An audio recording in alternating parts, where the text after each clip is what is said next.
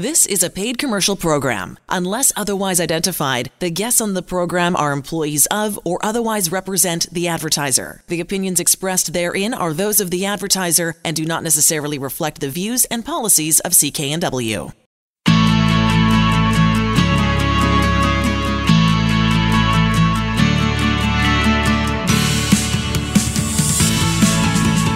Welcome to Dollars and Cents. I'm Elaine Scollin along with Blair Manton from Sands & Associates. They're experts in helping you get out of debt.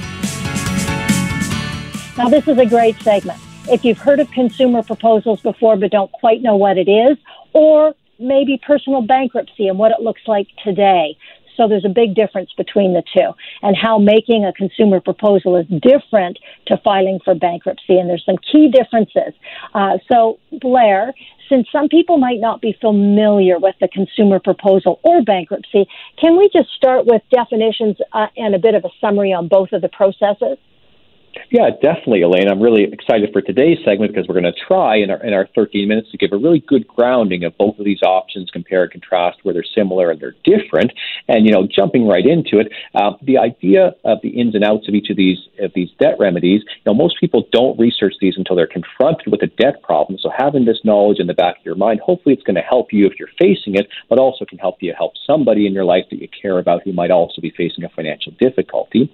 Personal bankruptcy, in a nutshell, it's a federally legislated legal process. That's a mouthful, but essentially it means it's sanctioned by the law, and it allows you to eliminate your debts in the event that you're no longer able to meet your financial obligations. So in Canada, personal bankruptcy legislation can result in full forgiveness for virtually all of your debts and allows you to get a financial fresh start. So the wording in the law is it's a fresh start for the honest but unfortunate debtor. If you've done your best, but you've had some unfortunate things happen to you, bankruptcy is the remedy that allows you to get back to zero, start fresh, and begin to rebuild your finances. A consumer proposal is still available through a licensed insolvency trustee. So the same person that would assist you with the bankruptcy can assist you with a consumer proposal, and it's a hugely popular alternative. In fact, 2/3 of people that come to see trustees in the province of BC typically opt to file a consumer proposal instead of a personal bankruptcy. And the way a consumer proposal works is it's similar to a debt consolidation, where you make a single monthly payment over a set period of time. But the big difference with the debt consolidation is instead of having to pay back all the money plus some interest on top of that, a consumer proposal can drastically reduce the amount of debt you have to repay. It still considers your debts paid in full, but you can often reduce up to 50, even up to 80% of the debt that you're charged, and there's never another dollar of interest charged, as well as there's no additional fees for service on top of that. So if you owed someone $20,000, for example, you offered a proposal for 30% of that at $6,000, that's all you'd be required to pay. All the costs of administration would be borne out of, say, a regular monthly payment of $100 a month over 60 months. And those are reasonable numbers that we see quite often at Sands & Associates. What's nice is that with a consumer proposal is it's flexible. So you could decide you want to do monthly payments. It could be a single lump sum payment. The payments could scale up and down, but it's a very powerful means of avoiding bankruptcy if you have the ability to make some repayments. And what about your eligibility? How does that work for each of them? Yeah, eligibility is the same. So you have to owe at least $1,000, and generally nobody's filing bankruptcy or doing a proposal for $1,000, but people do it for $5,000 to $10,000. The average is probably in the range of $30,000 to $50,000 or so these days. And for a consumer proposal, it's up to $250,000 is the debt level, and you can even do a proposal if you have higher debts than that. It's just a bit of a different legal remedy. But with a bankruptcy, there's no constraints. You could do a bankruptcy for essentially an unlimited amount of debt. I've seen people in the millions of debt if perhaps they had an ICBC accident where they weren't covered, or perhaps a corporate guarantee of some debts if a business failed and they were on the hook. But a bankruptcy, there's no constraint on the amount of the debt. A proposal, essentially you're going to try to repay some portion of it. So if it's a huge amount of debt, trying to pay back 10% of $1 million debt, that's very difficult to do compared to 10% of a $40,000 debt. Well, that's a whole lot easier to do. So you've just got to be clear it's an affordable amount is essentially your constraint with a consumer proposal. And both ways include pretty much all types of debt, right?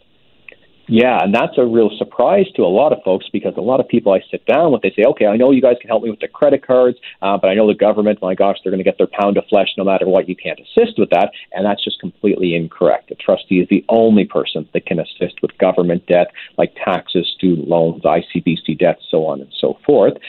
In general, a bankruptcy or a consumer proposal can include virtually all kinds of debt, your general consumer and business debts. I mentioned your credit cards, lines of credit, overdrafts, payday loans, even personal debts owing to an individual.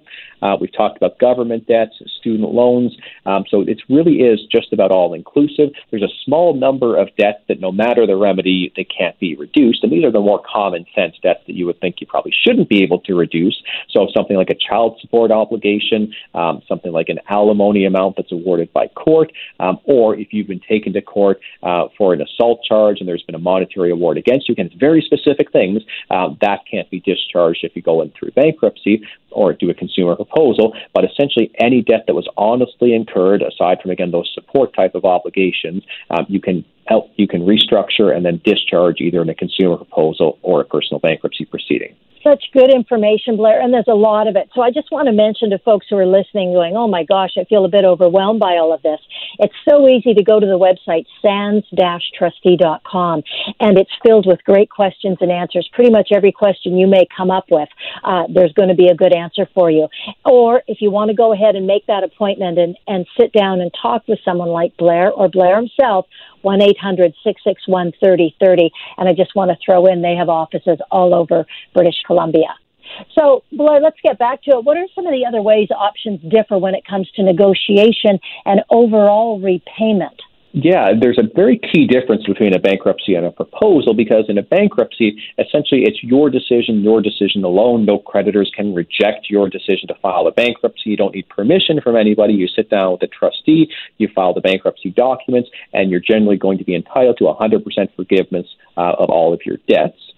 Now, where a consumer proposal works is a consumer proposal, there is an option for your creditors. Any proposal could be accepted or rejected, so your creditors do have a say on whether your proposal is going to succeed. And the way a proposal is, essentially the idea behind it is it's meant to be a win-win. So the win to you is you avoid a bankruptcy filing altogether, because if anybody could avoid a bankruptcy, typically they're interested in at least investigating that.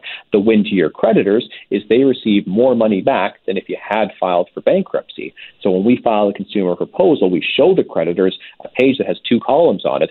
One is, here's a hypothetical bankruptcy proceeding. This is the individual's option. They could file this tomorrow with no notice to you creditors until it's done, and you'll have to be forced to accept. Sometimes it's zero recovery, sometimes it's 5 or 10 cents on the dollar.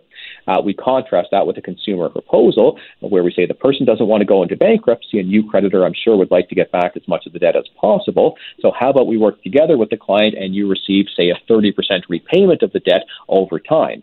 95 out of 100 of our proposals are accepted right off the bat. Creditors agree with our first offer. The other 5%, sometimes there's some negotiations back and forth, but it's about 99% of the time proposals get accepted by creditors. And that sounds pretty high, I understand, but it's also the case not all of your creditors even have to agree to get a proposal accepted.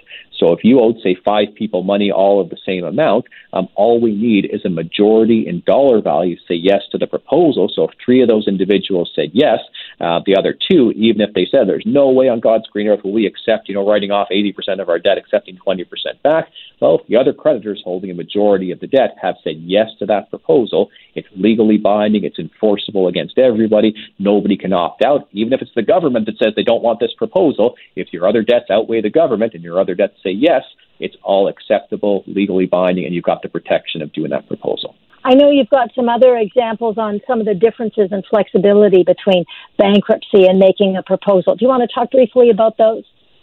Yeah, thank you, Elaine. There's just so many things that we could go down on. I think we definitely want to focus on things that are most important. So, a stay of proceedings, that's a legal term, and that's applicable to both a personal bankruptcy or a consumer proposal. And what that means is you get protection. So a lot of people understand, instinctively, if you file for bankruptcy, it means people have to leave you the heck alone. They have to stop calling you. They have to stop harassing you. There can be no court proceedings taken against you. That's the same protection you receive in a consumer proposal as in a personal bankruptcy. So it's not the case you need to go bankrupt to get protection. You can get the same protection when you file a consumer proposal. I think it's important for us to talk about monthly payments as well, because there is quite a difference between how a personal bankruptcy and a consumer proposal are structured in terms of monthly payments. And the way a bankruptcy works is a bankruptcy is based on your household income. So most bankruptcies require you to just pay the cost of administration. So about 80% of the time, if someone files for bankruptcy, they're usually considered low income. And in that situation, they pay a minimum fee of $200 a month for 9 months, and that's all they have to pay in total is $1,800. That's regardless of the amount of the debt. It could be $10,000, $100,000, or $1 million. The payments don't scale at all based on the amount of the debt. They just scale based on your monthly income. And that contrasts with a consumer proposal where the payment is just what percentage can you afford to repay on the debt, and you can divide those payments over a maximum term of 60 months. So an example that we had reviewed before, Elaine, is if you had a consumer proposal of debts of $40,000, a typical offer might be to give your creditors a 30% repayment, which is $12,600, and you could pay that at $350 a month over 36 months. Or if you extended it out to 60 months, you could pay it for $210 a month, but your total amount is just the 30% of that total of $40,000. So your debts go from $40,000 to $12,600, and you get the time you need to make those reduced payments to pay off that reduced balance. How big a difference is it between the consumer proposal and bankruptcy for your time to complete each one? Well, a bankruptcy is typically going to be over a little bit more quickly. So, a 9-month bankruptcy is about as quick as you could ever deal with a problem debt situation in Canada. Now, some proposals are over relatively quickly. If it's a lump sum proposal, let's say, a third party, perhaps a family member or a friend, wants to give you some money to pay off a reduced balance of your debt, well, a proposal might be over and done within the space of 2 or 3 months. But that's not the regular, that's not the everyday. Typically, a consumer proposal, it's going to be payments over a period of usually 2 to 4 years, a maximum of 5 years, and it can be done as soon as you're able to pay it off. So a proposal is definitely more flexible in terms of the timing. A bankruptcy can be as short as 9 months, but if you're not low income, a bankruptcy will run for a year longer than that, which is 21 months in total. And if you filed a bankruptcy before, which sometimes about 15% of people that file one bankruptcy sometimes need to get that help again in the future, the bankruptcy term can last longer, can be a couple of years as a base there as well. So the timing can differ quite a bit on each situation. Now, I was going to spend the last couple of seconds, Blair, giving you an opportunity to talk about why it's such a good idea to talk to a licensed insolvency trustee, but you just gave us the best example ever by explaining all of the differences and the pieces of filing for bankruptcy or filing a consumer proposal. So well done. And I want to also mention to go to the website sands-trustee.com if you've got more questions. It's just filled with such good, clear, easy to understand answers for all of your questions, as well as I want to encourage you to give them a call at 1-800-661-3030. Sands & Associates has offices all over British Columbia. You're listening to Dollars and Cents. We're going to talk about risky debt cycles. And this is going to be an interesting segment because we're specifically talking about payday loans and the amount of risk that's out there around payday loans. It's so interesting because when it comes to alternative borrowing, lots of debt experts caution payday loans are among the riskiest types of debts to have. And yet they seem, Blair, that they're so much more available than they ever were before. The offices and the places that you can go to do payday loans are considerable, right? I mean, it seems like it's a growing industry to me. Oh, yes, Elaine. There's just tons, whether it's brick and mortar, places popping up all the time, some very large national banners, some very small regional, maybe just a single location or two. Even online, you can find payday lenders these days. So it's very easy to get into this type of debt. And payday loans are typically, they're a special type of debt. It's usually your last resort. So it's what you go to when typically you've been turned down for a bunch of other types of debt that might have better terms.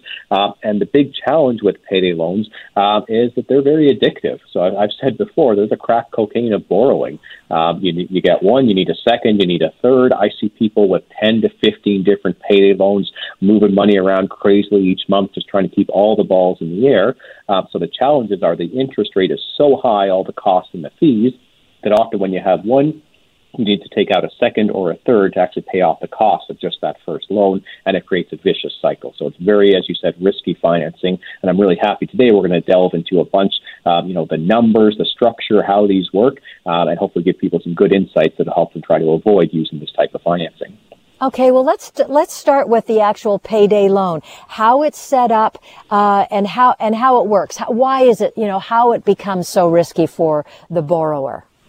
Mm-hmm. Yeah, so a payday loan, so it's offered, usually physically in store, but now online, and it's by privately owned companies. So this isn't, your large banks typically. It's not a government organization. It's a private organization that just starts off to offer payday loans. And they are subject to provincial regulations. So it's a short-term loan, and the regulations state you can borrow up to $1,500. The objective is a payday loan. It's meant to cover a cash shortfall for a short period.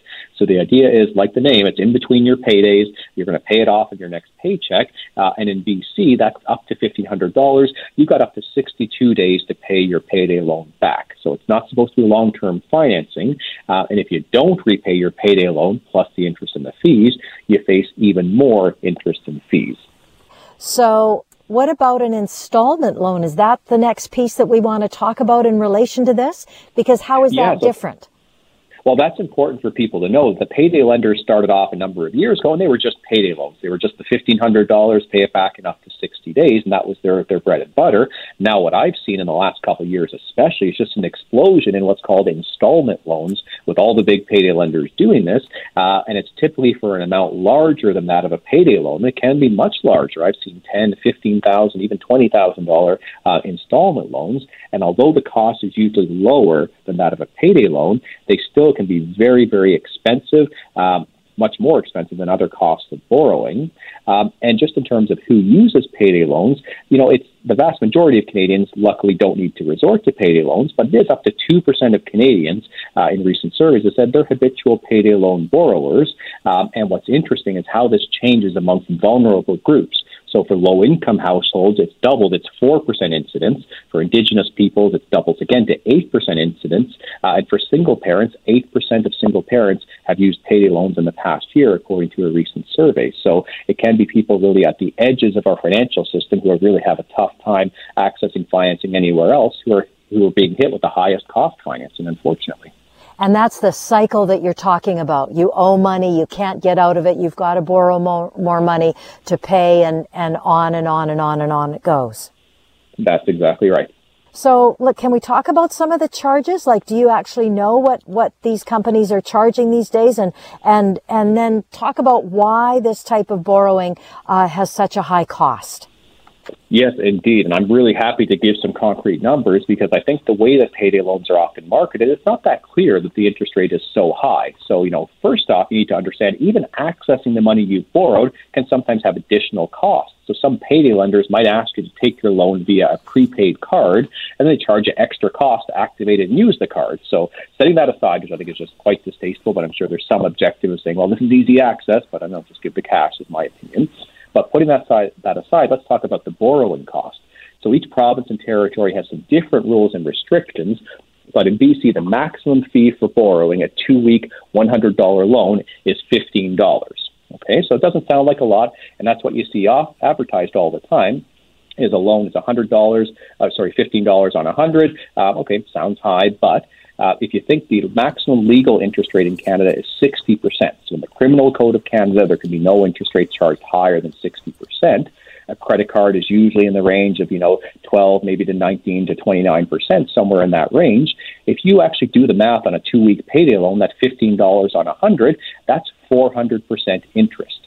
So 6.5 times higher than the maximum allowed by law is what you're actually paying on a small payday loan. And maybe $15 doesn't sound so bad, but if you actually look through an example, and this is provided by the government of BC, they're actively trying to encourage people to look at all of their options before they borrow from a payday lender.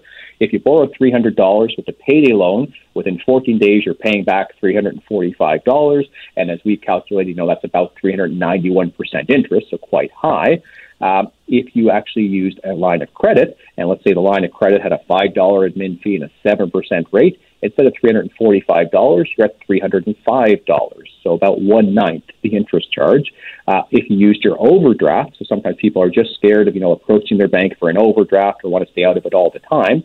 It might be a $5 fee and maybe 19% interest, so you're at $307. Still a whole lot less than $345 for a payday loan. And even a credit card, if you had to do this, which we definitely don't recommend, but if you had to borrow on your credit card, let's say there's a small fee of $5 to access the funds and a 21% interest rate, you're still at $307. So the very expensive credit card cash advance is going to cost you about $7. The payday loan is still going to cost you $45. So it's so significant, so much more expensive than other sources of financing. It's easy to see how that can be a cycle, that you're paying back the second loan and then you're left short because you paid all this high interest, so you need another loan, and then you pay that back and you need a further loan. So again, the cycle of payday loans is something I see just about every day, and it's just the whole idea of just don't start with one, because it's very difficult to just end with one. And I totally understand what you're saying when you give the other examples in terms of a line of credit or overdraft protection. The average person just doesn't even think about those things because it's a bank-oriented thing. I would think that's why I wouldn't think of that. I'd think, oh, well, the guy's on the corner, there's his store, or he sent me an email or whatever. That's got to be easier than having to go to a bank and ask that question. Well, and that's what the niche is. The value to the payday lender industry is this is providing access to credit to those who might be underbanked, so to speak, or don't have a great relationship with their bank, or maybe don't even have a bank account in some cases. So, a payday lender is going to give you access to funds, but it's at such a significant cost that we really encourage people to explore every other alternative first. Even if your payday loan is because you're going to be late for your rent, it might be worth talking to your landlord. And, if you do it in the right, respectful way and have a good plan that you can execute on, you might have saved yourself all of that hassle and just, pay the rent a little bit late that month. You do need to understand that you have rights when you take out a payday loan. So if you've just signed one recently and are concerned about it, you've got 2 full business days where you can cancel the loan and not pay any penalties. And you always have the right to repay the loan early without paying any additional penalties. So those are a couple of your outs there. But a lot of people, again, they're just trapped in that cycle of the high cost. I want to mention, too, if you're in this situation and you want to take some action, go see somebody from Sands & Associates. Go see Blair, and they have offices all over the province. 1-800-661-3030 is the website, or is the phone number, and the website address is sands-trustee.com. And just get some good free information on steps to take, and maybe they can give you a hand with this. So beyond the expensive basic costs, there are some areas of caution that you think it's really important for people to know about when it comes to this kind of borrowing, Blair. Yeah, a couple of things to highlight right off the top is be very careful with online payday lenders. So a lot of them aren't licensed. They will not follow provincial rules or may not in your jurisdiction. So the things we talked about, the 2-day right to cancel and pay things off early, if you're borrowing from an online lender, that can be tough to get them held accountable to BC law. And if they're located outside of Canada, it can be just impossible to have anything, judicially set in Canada that's going to be binding on them. So just be very careful if it's an online lender. Also be careful that sometimes what you think you're doing online, applying for a loan, you're actually just giving your money to what's called a lead generation website. So you put in all your information, what you're looking for, and then they're not going to actually give you the loan, but they're going to sell your information to a bunch of other providers who then might start following up with you with unsolicited offers, calls, maybe even harassment, where you end up with not the best deal, but just the one that, kind of screamed the loudest in your ear and made you just want them to go away. You need to be careful, too, about upfront fees. So it's illegal for a company to request that you pay an upfront fee to obtain your loan. So the Financial Consumer Agency of Canada, they actually said this on the website, and I quote it, is don't fall for promises that you'll get a loan regardless of your credit problems. If you have poor credit or haven't established good credit history yet, it's unlikely that anyone will lend you money without charging large fees. So the whole idea of it seems too good to be true, great loans, low rates, no credit, doesn't matter. Generally, it is too good to be true, and you'll be cautious about that. And, finally, you can always check with Consumer Protection BC to verify if a payday lender actually holds a license in the province.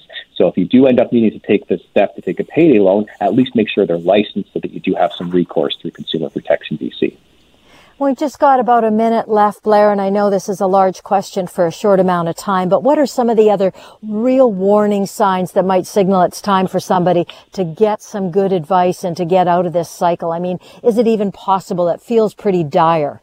No, it's absolutely possible to get out of this cycle. I think, a big warning sign, if you're habitually using payday loans, that's probably the number one warning sign. It means if something is not going according to plan, if you're always paying, close to this 400% interest rate on some funds, you should sit down with a professional to figure out, what's the root cause of this? Is it because all of your other debts are so high you're not left with enough money to get yourself by and you have to resort to payday loans to fill the gap? That's a big warning sign. Just even having a single payday loan, let alone 3, 4, 5 or more. If you're carrying multiple, you definitely should be phoning us up, have a chat, and we'll try to get it to a point where you don't need to use payday loans. But the biggest warning signs that we see just in general is if you're stuck in a cycle of just making minimum payments on your debts. So you've got some debts, they don't seem to go down each month, but you make all your money to minimum payments and you can't do any more than that. That's when you need some advice from a licensed insolvency trustee to stop that cycle, to freeze the interest, to get you out of debt, and you can get back in control of your life. I'll give you the website one more time, sands-trustee.com, or give them a call, 1-800-661-3030. Set up that first consultation. You're listening to Dollars and Cents with Blair Manton from Sands & Associates, helping you get out of debt. So we're going to talk about the real personal do's and don'ts for dealing with debt. And dealing with debt, it's a tough one. Working to pay off debt or struggling to get a handle on mounting debt problems can feel very overwhelming, isolating, just crummy on all fronts. So the cool thing about Blair is he's going to focus exclusively on debt help services. That's sort of describing how Sands & Associates operates. And you're going to share some personal do's and don'ts to help people stay on track as you kind of navigate the challenges with debt you may be facing. And I love this segment, Blair, because it's not about the what you call, and these terms are good too, the on-paper stuff, but it's the off-paper support that comes into play when you and your team at Sands sit down and start to work with people who are seeking some help with their debts. Mm-hmm. Exactly, Elaine. That's the approach we're proud to take because, it's not the case you come in for a consultation and we're going through a form, we're ticking off boxes, okay, give me this number, that number, so on and so forth. The way we start a consultation is typically very open-ended. We really want to hear the story. We want to understand the person, the circumstances, what have they been going through, what's led up to this point, what are their objectives for moving forward. If we don't know that for sure right up front, how can we provide the best possible situation, the best possible solution? And what I often find, too, is people don't expect, to find a personal interest, a personal level of compassion when they're coming to confess about their money problems, because a lot of the time, any discussions they've had have been just so terrible. It's either a collection agent that's, coming through the phone threatening to take everything but their firstborn, or maybe it's a family member that says, oh, wow, how'd you get yourself in so bad? You made so many mistakes, and, they just end up feeling more judged. So we're proud to be able to offer a very safe space where, I can't say that we've heard everyone's story before. We haven't, but we can definitely, see a lot of parallels, a lot of situations in our experience in the past that allows us to give people hope that the path that they're on is actually going to be a good one. And, tomorrow their debt-free day is going to be a whole lot better than yesterday when they had no idea what they were going to do. So, one of the go ahead. Sorry, I was just going to say, one of the things that I know that you guys rely on at Sands is this BC Consumer Debt Study, where you've talked to so many people and they've given you so much good information that you can then share with folks when they're coming in your door. Yeah, it's the largest single piece of research focused only on people in BC who file bankruptcies or proposals, and we do it every year. We're coming into our 8th year coming up here in 2021, and it helps us understand exactly, what situation and what's life like for people when they come to us, and, what causes people to reach out for help, and what it generally is, overwhelming stress. The number one sign that led people to realize their debts were becoming a problem. And when we go a little bit deeper, it's such significant proportions of people who are just having a very difficult time. 3 in 4 respondents said debt stress caused anxiety or depression. More than 70% felt helpless or hopeless. Over a third said they started to alienate themselves from friends and family. Sometimes there's even substance abuse that can be triggered by this. And what's completely sobering for us and letting us know exactly how important what we do is, as much as 1 in 6 people that have responded to our survey and, decided to be very, very honest and straightforward with us have said they contemplated suicide as a solution to their financial problems. So it's completely all-encompassing, and sometimes people really feel the world closing in with their debts, and it doesn't have to feel that way. Yeah, that isolation really plays a role in this kind of anxiety and fear about it. So, Blair, on that note, can you take us through a couple of the do's and don'ts to help folks? Sure. First one is be honest with yourself. So really ask yourself, are you feeling confident or are you feeling concerned about your debts and your overall finances? You're spending a lot of time thinking about your debts. They're taking up a lot of your mental capacity. Quite often, if you think you have a debt problem, you really do. So if you're just feeling uncertain about things, it's time to reach out, at least have a conversation. Very few people to reach out to us or say, there's nothing we can do for you, and you have wasted your time. No, you're going to get something out of the conversation, at least something that's going to put you on a good path to either help yourself or somebody else. But if you're feeling the anxiety, it's time to reach out for help. And again, that shame comes up to play for people. Yeah, and that's a don't. It's don't get trapped by self-blame or feeling bad about yourself. A lot of people blame themselves. They feel deeply ashamed. We know generally people are very honest. We want to honor our obligations, and sometimes things completely out of your control have put you in a situation that you're just not able to do so. Sometimes life has other plans, so to speak, and it's how you react to those other plans can really determine what your future looks like.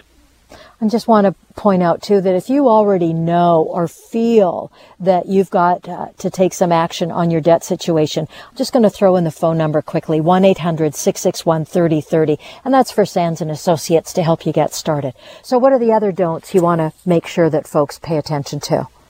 Yeah, a big don't, and this is good for life, but don't assume, don't make assumptions about your debt solutions, because a lot of people, they think they know something. They think maybe a well-meaning friend, even a financial planner or advisor might have told them something. I've heard everything from you can't get forgiveness for CRA debt to bankruptcy is only possible if you're in default. You've got to pay this person back no matter what. You can't go bankrupt on this versus that. So a lot of folks, they really think there's no options for them because they've just assumed away a solution that is actually out there, but they don't investigate it enough. So definitely don't make assumptions. Make sure you get the facts. It must be challenging for folks to really take stock of their situation. It's a really good thing, but I bet it's challenging. Well, it's a really important thing to do, but it can be very difficult. And sometimes the longer you let things go, the more intimidating it can be. So, we have people coming into our office. They had stacks of mail sometimes, a year's worth of statements. And as that stack just got higher and higher, their anxiety level got higher and higher. And I could just see as we're tearing through the envelopes together, okay, now we've got it out in the open. Now we can deal with it. But, if you're just burying your head in the sand, it feels good in the short term, but eventually you just know you're not dealing with the problem. So you've really got, as we say, to take stock, even just on a sheet of paper, writing down, here's who I think I owe, here's how much, here's what I'm able to pay. Bringing that to our first consultation will give us just about what we need to figure out what you can do. And often so it happens for folks that they're in such a vulnerable, anxious state, they don't often know who exactly to turn to. And I just want to let's talk about why it's so important to see a licensed insolvency trustee when you're in this state of mind. Yeah, you've got to understand that only a licensed insolvency trustee has the tools, the expertise, the know-how to get you to debt-free. So if you start to Google about, debt advisors, debt consultants, debt help, you'll find there's 150 different people that might claim to do what a licensed insolvency trustee can do, but only an LIT can actually implement either a personal bankruptcy or a consumer proposal. And what really gets me sometimes is that some advisors will charge people, sometimes it's $3,000, $4,000, even $5,000, to eventually send them to a licensed insolvency trustee where they could have came there right from the start, had a consultation, worked out their own plan. And then sometimes the advisors that send on to a licensed insolvency trustee, they'll say, well, you still need me along the way. I'm going to give you coaching. I'll help you rebuild your credit. And the person ends up paying this advisor for months or years into the future. So definitely, again, do all your investigations, understand who's out there, but be guided by the idea that only Industry Canada has licensed insolvency trustees to administer bankruptcies and proposals. It costs nothing to meet with us, so be very, very careful if you're meeting with somebody who's not an LIT. Okay. And in the last minute or two that we've got, can you share some do's and don'ts that folks should just sort of keep in mind as they work through their plan to pay off debt in that research mode? Well, I think one good one is to take a break from using credit if you can. So sometimes, one of the best things to do is just, whether you put the cards in the freezer, put them on ice or whatever, and especially if you're doing a consumer proposal or a personal bankruptcy, you're going to have to live without credit at least for a period of time. So it's worthwhile to even just take a month off from credit, just say, I'm just going to roll with cash this month, I'm going to pay checks or whatever, and just see, are you actually able to meet all of your obligations? Does your budget work? In some cases, the budget is actually broken, and it's not the fact that credit's getting out of hand, it's the fact that every month there's $500 more expenses than there is income, and credit's been able to mask that because the balances just keep growing. So definitely take a break from credit for even a short term to really look at your budget in detail. And what about those financial literacy skills that you have talked about before? And that's so important, Elaine. People feel so much more in control when they know the rules of the game. They know exactly what can and should happen. And if you do a bankruptcy or a consumer proposal, a key component of that is 2 financial counseling sessions where we talk to you about rebuilding your credit, trying to avoid a similar situation in the future. So there's so many great resources that are out there. The Financial Consumer Agency of Canada has great online resources as well. So definitely worth checking into to see how much you can learn. And this, of course, folks, is all about giving you some good information so you can move forward with your life without debt. If that's something that's hanging over you, Sands & Associates' qualified team of caring experts are available to sit down with you and talk this through. You can book your free non-judgmental debt consultation session to get started. 1-800-661-3030 toll free, or visit sands-trustee.com. This segment is all about wage and bank account garnishments, which I think is a really good idea for a segment because, man, that would be unbelievably scary, just dealing with that threat of a garnishment by a creditor.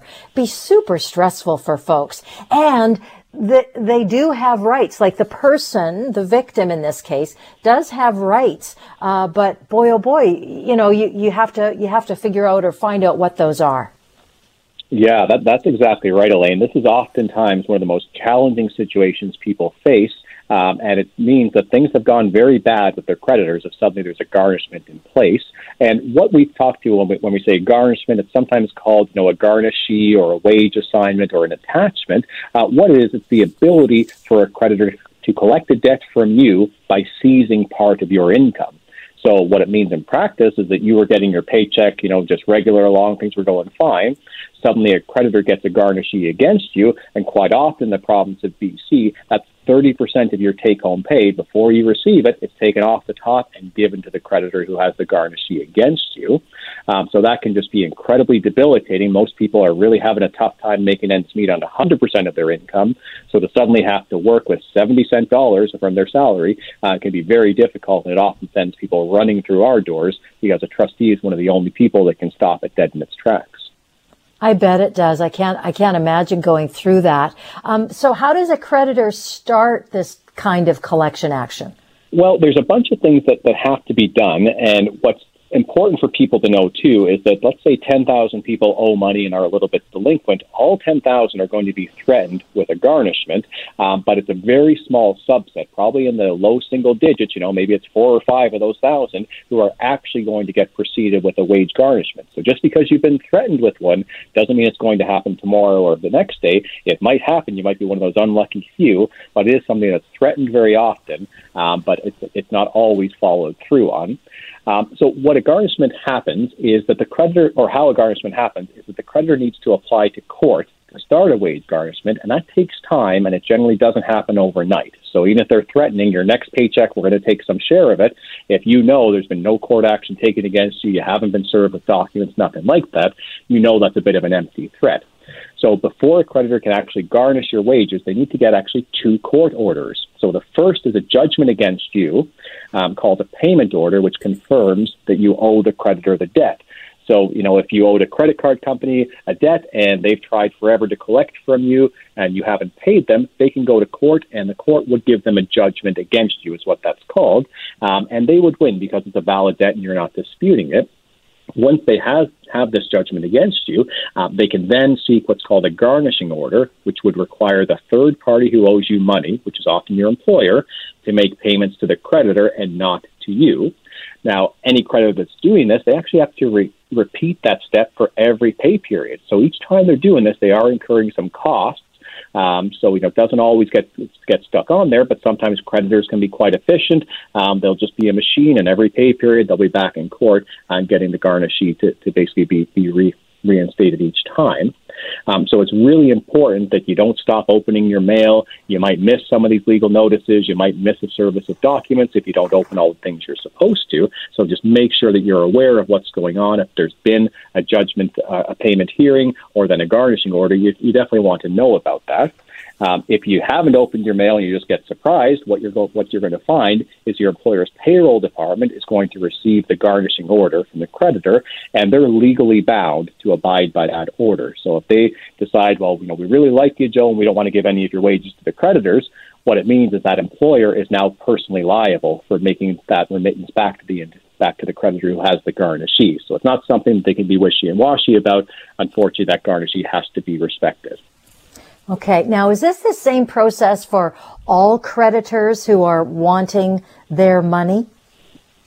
Not all. So all except for government. So any typical consumer debt that's not a government debt, they do have to go to court. They have to get the payment hearing and then the garnishing order.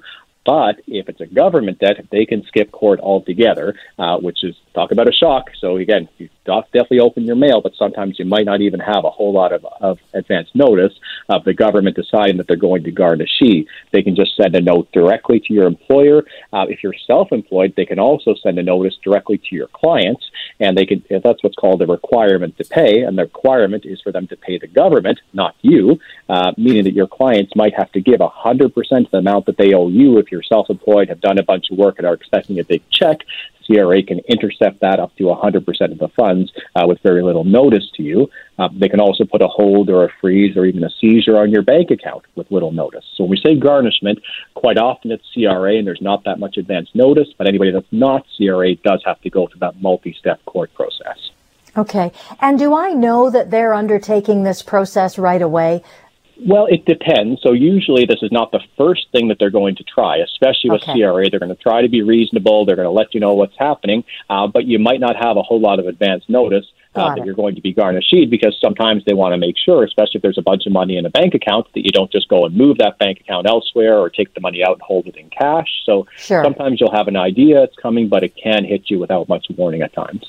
Okay. I just want to direct folks, if you're wanting to take some action or need more information than what we're giving you at this moment, check out their website, Sands & Associates website. It's really good. It's filled with great questions and answers, lots of good information at sands-trustee.com. Or if you're in this situation already and you want to take action and get that appointment with somebody from Sands & Associates and see if you can figure this out, 1-800-661-3030. How much of a person's income is a creditor allowed to take? Yeah, usually in the province of BC, it's 30% of your net. So after those deductions are taken for CPP, EI, income tax, and things like that, 30% of what would be paid to you is what typically a creditor would be able to seize. But there are some exceptions to this. So Canada Revenue Agency can go above 30%. It's just a provincial limit, not a federal limit. And Family Maintenance Enforcement, they can go above 30% as well for unpaid alimony or child support. As I mentioned, CRA could take up to 100% of amounts owing. If you're self-employed and a client is about to pay you, that can be seized up to 100%. But there's some income that's very difficult to seize, and this just makes sense. Things like CPP or OAS or Guaranteed Income Supplement or employment insurance or social assistance. Typically, this is just allowing people to meet their very basic minimum living expenses each month. And quite often, you won't see a garnishment. No court would grant you a garnishment other than perhaps CRA or FMEP, but typically they're going to be reasonable and understanding about that. So if you've just got social assistance or just those other forms of income that I mentioned, they're typically less likely to be garnished, especially by a creditor, but even by CRA, they're less likely to be seized. Okay. And then what kind of options do I have to deal with this? Well, you can definitely try to apply to court to have the garnishing order set aside. So you can try to prove to the court that this garnishment is causing you significant financial hardship, or it's not required to ensure payment of the debt. You're going to pay these guys. They don't need the garnishment to make sure of that. or you can ask them to increase the percentage of your income that's not subject to a garnishment. So by default, 70% of your income isn't subject to a garnishment. You can say, well, court, I think it should be 90% of my income, and that would reduce the amount that's being taken. Most people don't pursue that remedy. They get quite scared of making court applications or don't know what to do. So quite often they just allow the garnishment to continue, or quite often, and I hope people know this is an option, they reach out to a licensed insolvency trustee. And the reason why creditors often threaten a garnishment but don't pursue it is because any money they've spent to get a garnishment in place or anything like that, it stops dead in its tracks as soon as a licensed insolvency trustee is appointed. So either a bankruptcy or a consumer proposal would stop a garnishment, give the person their income back, and they're generally in a much better position once they got that protection. Got it. I can't stress enough what good sense it makes to give somebody at Sands & Associates, a licensed insolvency trustee, a call just to say, look, this is my situation. What can I do? What can I do today? Because often it's like, this is starting tomorrow, or it's been going on for a week already, and I am in a serious situation. So sands-trustee.com is the website. Give them a call, 1-800-661-3030. You've been listening to Dollars and Cents. See you next time. The proceeding was a paid commercial program. Unless otherwise identified, the guests on the program are employees of or otherwise represent the advertiser. The opinions expressed therein are those of the advertiser and do not necessarily reflect the views and policies of CKNW. Hi, it's Shauna, and I might be a bad parent because my kids think French fries are vegetables. Hey, it's Ryan, and I might be a bad parent because I went out for wings when my wife was in the hospital after giving birth. Johnny here. I might be a bad parent because in my house, the tooth fairy gives pocket change. But we're not alone. Len emailed us and said his 6-year-old daughter's Tarzan moment going from love seat to lazy boy by curtains made him more proud than any dance recital. And Andy left his 2-year-old at the rink. All right, guys, I'm sure we're not alone. Like Andy's kid. For stories and confessions like this, make sure you check out our podcast. It's called Bad Parents, and it's available wherever you get your podcasts. I left a glove at the rink.